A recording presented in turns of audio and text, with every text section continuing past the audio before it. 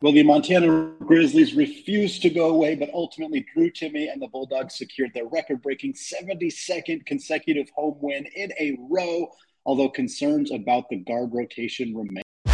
You are Locked On Zags, your daily podcast on the Gonzaga Bulldogs. Part of the Locked On Podcast Network, your team every day. What is going on, y'all? Welcome to the Locked On Zags podcast by the Locked On Podcast Network, your team every day. I'm your host and longtime Gonzaga podcaster, Andy Patton, here to bring you news and updates on all things Zag athletics. It is a special holiday episode of Locked On Zags. For those of you checking out the show on YouTube, background looks a little different for you here as I'm out on vacation. But we still got Gonzaga basketball to talk about. The Zags secured a victory over the Montana Grizzlies on Tuesday evening. It was not a particularly pretty game. Unfortunately, it feels like too many of Gonzaga's games this year have been of this variety. Zags still won 85-75, securing their 72nd consecutive home win. That breaks a record previously held by the Arizona Wildcats. Always good to unseat Arizona from any kind of records that they may hold. It is a tremendous accomplishment for Gonzaga to have won 72 consecutive home games, wins over North Carolina, Texas, of course, St. Mary's, BYU, etc. A tremendous amount of teams that have come into the kennel and not secured victories. So shout out to Mark Few and the Zags for being able to do that. This game, unfortunately, featured a lot of the themes that we have seen this year that we kind of hoped the Alabama game had perhaps helped us put behind us. There's some factors here. Winter break, no student section, kind of a listless performance from some of the players, in part because of a listless crowd. Winter break tends to kind of bring out some sloppier performances. And really, Montana came out and shot the crap out of the basketball. This is a team that looked good. This game was reminiscent in a lot of ways of the Kent State game, playing a team that maybe on paper, by name, doesn't necessarily look like an opponent that should challenge Gonzaga as much as perhaps they did. Montana shot 50% from the field. They shot 40% from deep, 8 of 20 in that regard. They ended up jumping out to a 20-10 lead at the second media timeout. Had a lot of people a little bit anxious, a little on edge about this to come from the Alabama game, that monstrous victory for the Zags over the number 4 ranked Crimson Tide. To kind of have a sloppy performance right after that is not entirely unprecedented, but it's still frustrating because it has been kind of a theme for Gonzaga in a handful of games this year. Fortunately, the Zags had a really nice 26-8 run in the second half, or in the second part of the first half, I should say. Ended up leading to a nice 8-point lead, and then Montana just kind of hung. They never really let Gonzaga build a big lead. They did much better defensively on Drew Timme in the second half, but honestly, as well as you can play Drew Timme, it doesn't always matter. And this is one of those games. Drew Timme, we are so fortunate to get to watch this man play basketball the way that he has been playing basketball throughout his collegiate career. But this game was just another testament to what a monstrous player he truly is. 32 points, 11 rebounds, 5 assists, 2 steals, 2 blocks, an all-around dominant, excellent performance from Drew. He was 12 of 16 from the field. That is elite. Almost doesn't even cover how ridiculous it is to score 32 points on 12 of 16 shooting. He was 8 of 13 from the free throw line.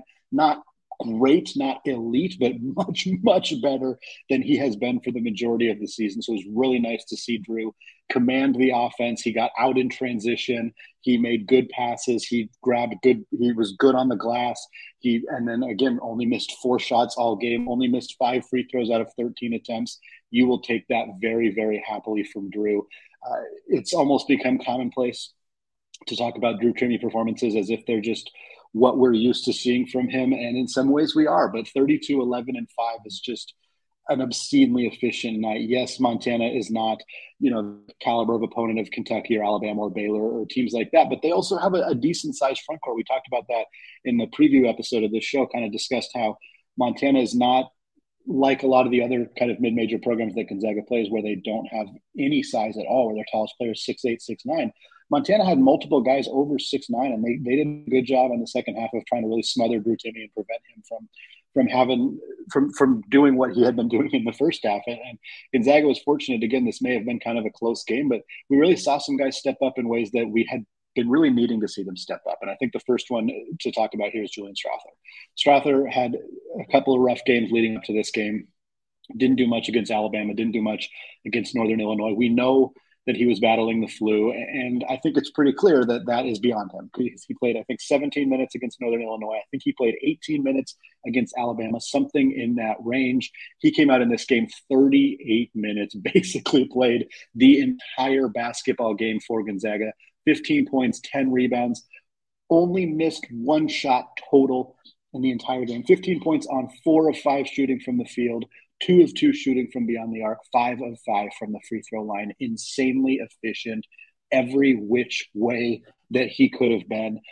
Was much needed, much needed. I think if you had to pick a player to have a big game, it was either Strawther or Bolton. Both those guys really needed to step up. And again, 15 and 10 is not necessarily going to pop off the box score. I think Strawther had like 23 and 11 against Xavier. So this isn't his best game of the season. But again, to do it on 5 shots, that is spectacular. He's not wasting possessions. He's certainly not a ball hog. He's being efficient with the basketball, hitting the shots that he needs to hit. This was a really nice performance. This is the kind of tape that I think is gonna make some NBA scouts really watch. And we're gonna talk a lot more about that. Not in this episode, but soon we're gonna have some more conversations about Julian Strawther and kind of what his professional future might look like. But this is the kind of game that really helps remind people that, hey, this is a legitimate NBA talent here on Gonzaga's roster. And then Malachi Smith. Got to mention Malachi Smith. We're going to talk a lot more about him in the third and final segment of the show as we kind of look at Gonzaga's guard rotation, namely their combo guard rotation, their shooting guard position.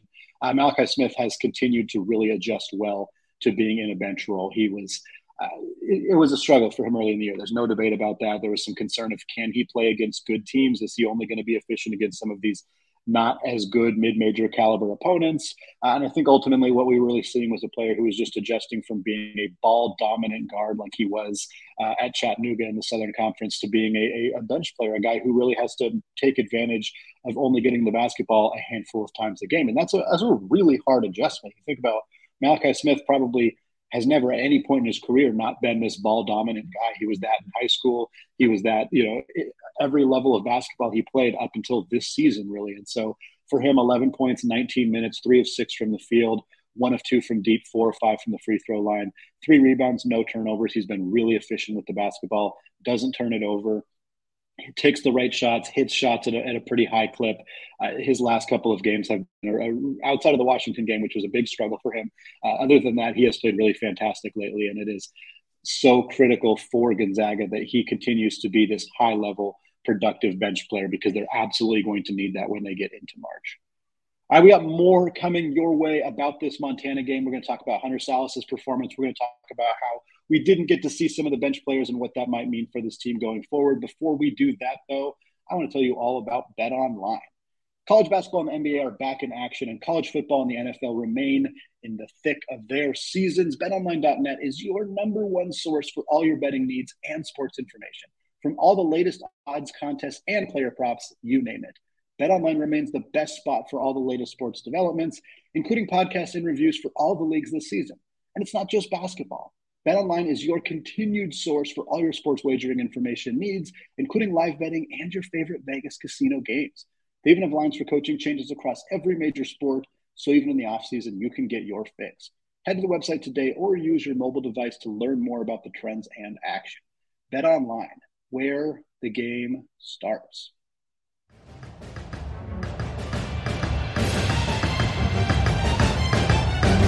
All right, segment 2, still Andy Patton, still Locked On Zags. I want to sincerely thank all of you for making Locked On Zags your first listen of the day. For your second listen today, check out the Locked On Sports Today podcast.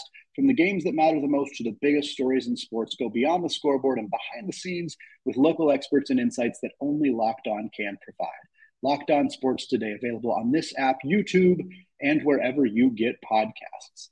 All right, we are reviewing my 5 keys to the game, or 5 things that I will be watching for in this game. Unfortunately, a handful of these weren't really things that we were able to glean much information from based on Tuesday's game, in part because of key number 1, which key number 1 for this game was build a big lead and coast.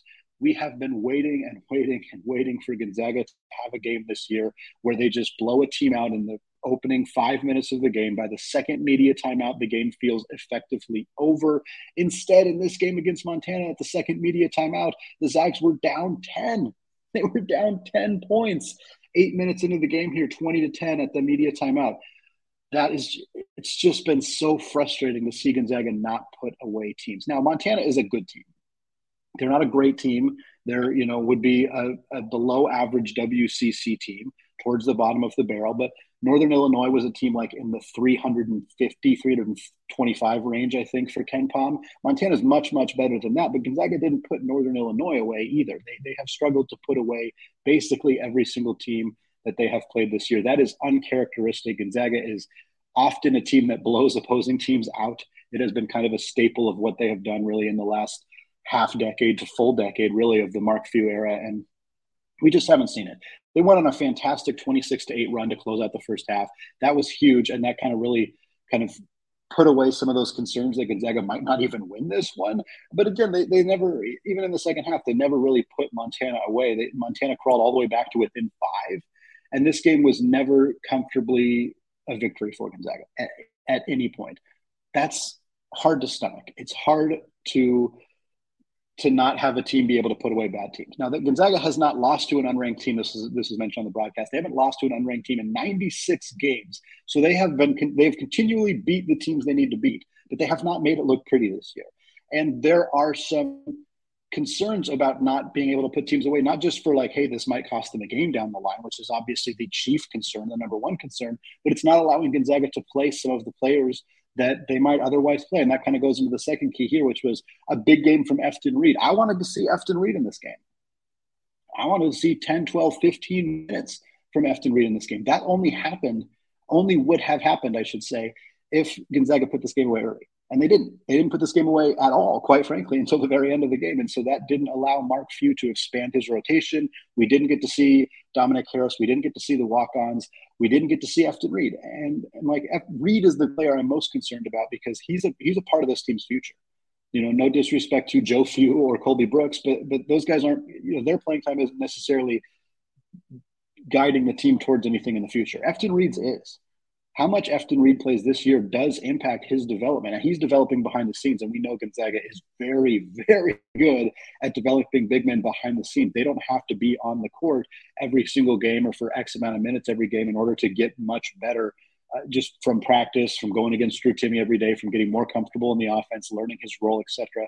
Ben Gregg hasn't played a significant role in his first 2 seasons. Look at him in this game, 9 points, 3 rebounds in 18 minutes. He's been fantastic for the last couple of weeks of the season. I mean, truly, really over the last month, Ben Gregg has been really, really good. And that development happened primarily behind the scenes. But having said that, it would be nice to see Efton Reid play some minutes. And he hasn't, part of that is he hasn't earned that playing time. He kind of lost that playing time with some struggles early in the year, and Ben Gregg earned that playing time over him. And I think that's the correct decision based on what we've seen this year. Ben Gregg is a better basketball player right now. He's better fit in this offense alongside Drew Timme. His ability to stretch the floor and do that kind of stuff has really helped. Of course, Anton Watson, who didn't have a great game here, but has generally been really, really good this year. That's the kind of stuff that I think is kind of pushing Reid out of the playing time. But these kind of games are the games you hope you see Efton Reid. And we didn't get to in this one. And that's frustrating. And then again, the non-rotation guys, we didn't get to see Dominic Harris. We didn't get to see anybody outside of Gonzaga's 8-man rotation. I don't mind Gonzaga playing a tight 8-man rotation when they're playing Baylor, Bama, Kentucky, et cetera, et cetera, et cetera. It would be nice to get to see some of those guys in these types of games. And again, we just didn't get to. We just did not get to in this one. Hopefully, certainly Eastern Oregon, a non-Division I opponent who Gonzaga plays on the 28th. That's the kind of opportunity for some of these guys to play. But it shouldn't take a non-Division I team for Gonzaga to get some of these guys some action. And it's been frustrating. That has been a reality for Gonzaga throughout the entire season. Again, they've played a really ridiculous schedule, but Northern Illinois is the game this could have happened. North Florida is the game that it did kind of happen, but it was also the first game of the year. Portland State, they never really fully put them away. Kent State, certainly they did not put them away. And same with this one. So we got some more opportunities coming up, obviously, as we get into WCC play. Some of the weaker teams in the WCC are teams that Gonzaga could potentially do this too. But by and large, there wasn't as much development for some of those kind of behind-the-scenes guys on the court in actual game action as I think you would have potentially hoped. The other big key here was the transition offense. Drew Timme did it himself sometimes. He had a fantastic play coast to coast, but it's still not something the Zags are doing all that much. Part of it has been the struggles of Rasir Bolton, which we're going to talk about significantly more in the third and final segment of today's show. And I think part of it, I've mentioned this a handful of times, but I think it bears repeating again, is losing both Chet Holmgren and Andrew Nembhard. I think when you talk about transition offense, the easiest person to point to that the Zags are missing is Andrew Nembhard. Nembhard was an elite transition point guard. He got out in transition excellent. He made throwaway passes or throw ahead passes really well, really smart, really crafty, really quick. You saw him just basically dismantle Memphis in the second round of the NCAA tournament last year purely because of his ability to go and get out in transition. But I think the loss of Chet Holmgren is really significant here too, just because of his ability to absolutely gobble up defensive rebounds. He was such a machine on the defensive glass. Blocking shots also leads to transition opportunities, and that's something that Gonzaga is not blocking shots this year. They're not a good shot blocking team. We knew that they weren't going to be. This was a huge concern coming into the year, was where is Gonzaga's rim protection going to come from? One of the players labeled as a potential rim protector was Efton Reid, and now he's not in the rotation. Anton Watson's a very good defensive player. Drew Timme is more capable than I think people have given him credit for, but neither of them are shot blockers. And so when you're not blocking shots, when you're not as guaranteed to gobble up defensive rebounds, it makes it more difficult to get out in transition.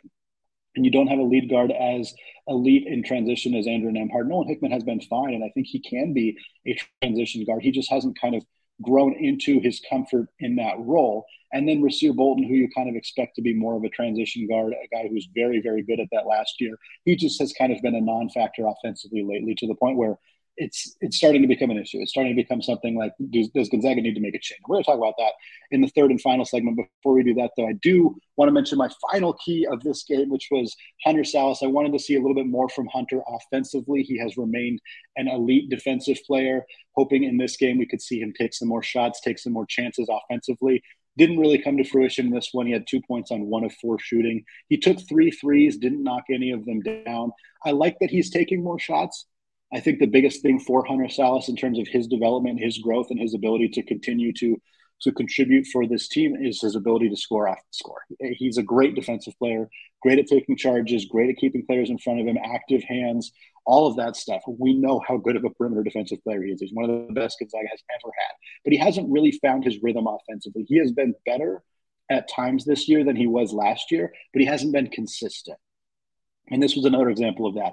15 minutes, only had 2 points. Again, he's always going to be more of a contributor defensively than offensively, but you'd like to see a little bit more from him than that.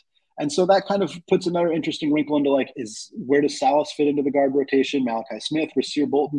And that's what I want to talk about in the third segment. The Zags really have 3 strong candidates to play minutes at the shooting guard position. Rasir Bolton has struggled for at this point now, a lengthy period of time. So it might honestly be time for a changing of the guard.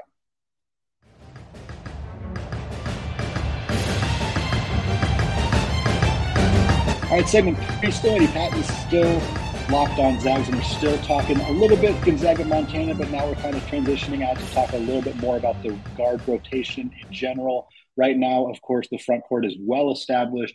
Drew Timme, Anton Watson, Ben Gregg, those are your minutes in the front court. Julian Strawther hasn't played very much in that small ball 4 role, but I think he kind of could step into that role at times. And then, of course, Efton Reid is potentially in the mix there as well. Nolan Hickman has solidified his spot as the starting point guard.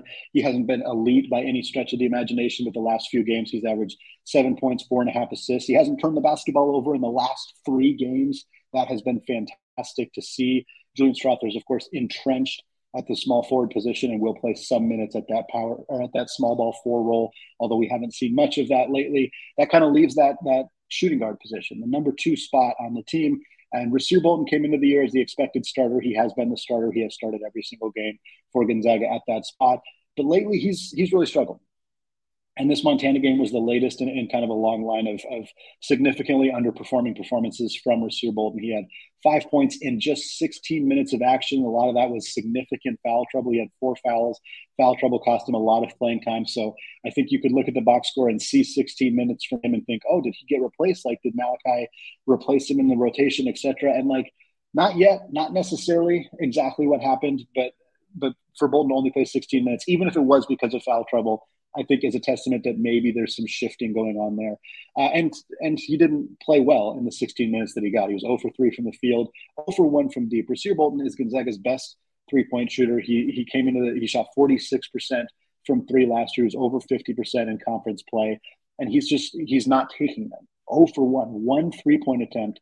Again, only 16 minutes, but you want more from your one of your better offensive players, the guy who's kind of expected to be the third scorer on this team coming into the game. And he hasn't been that guy at almost any point this year. He's had a few good games, but really, really struggled for the most part. And again, 5 points, all coming at the free throw line, all late in the game. No field goals made, no 3-point field goals made. He also only had 1 rebound and 1 assist. So it was just a basically empty performance from Rasir Bolton in what has been a streak of pretty empty performances. Dating back to the Baylor game, let's start with the Baylor game. The last 6 games for Rasir Bolton, he has played 25 minutes per game. He has averaged 7.2 points, 2.2 assists, 1.7 rebounds. Bolton is shooting just under 32% on 2-pointers during that stretch. He's also only shooting 28% from 3 and 74% from the free throw line. That's far from bad, but that is a significantly lower number than what we have seen from Rasir Bolton last year and really throughout his collegiate career.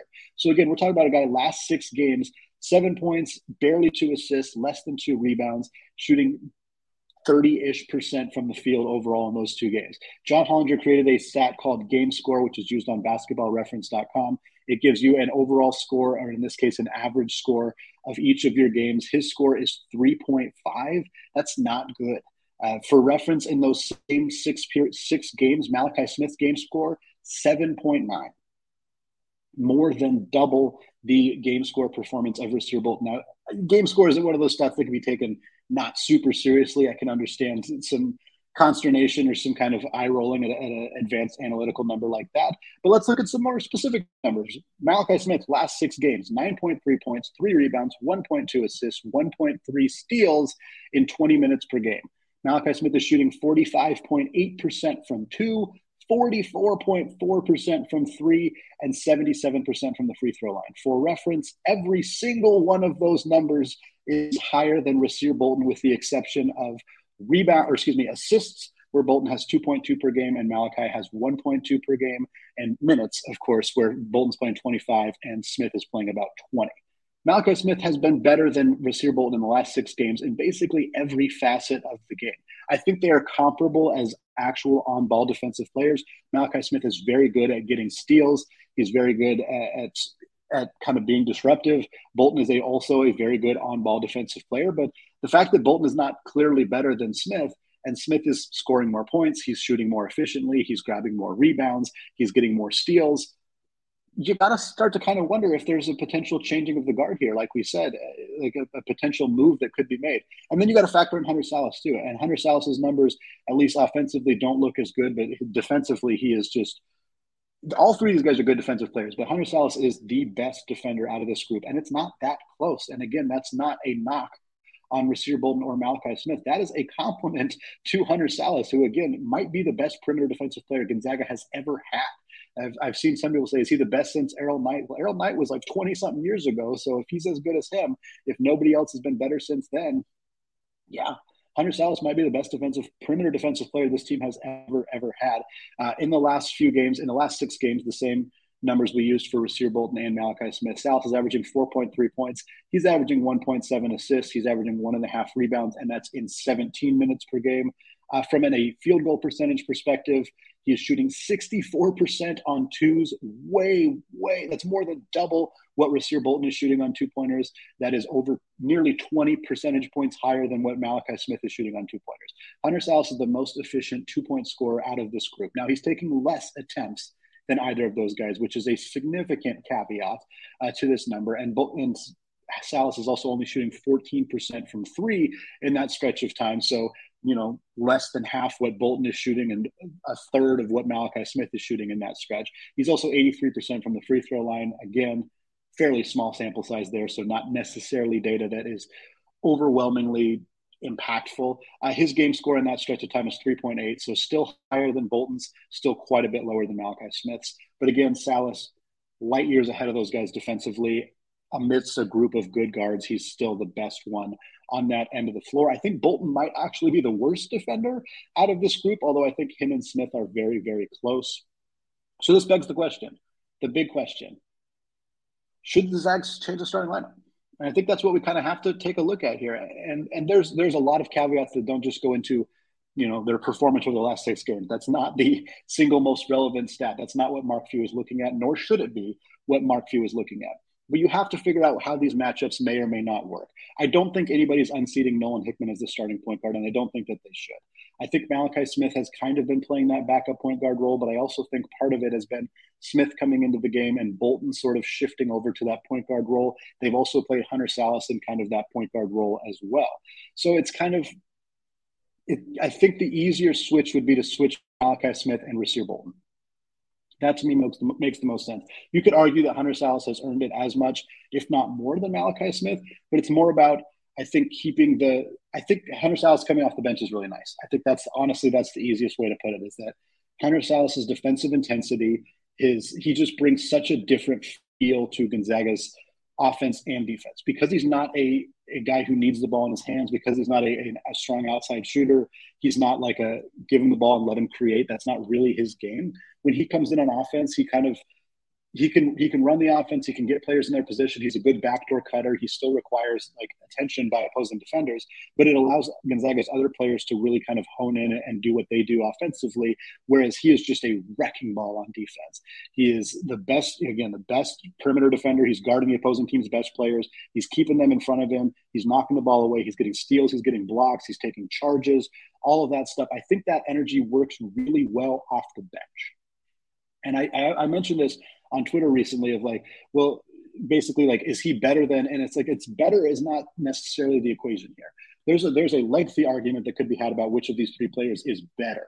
And I'm not necessarily going to get into that because it's subjective.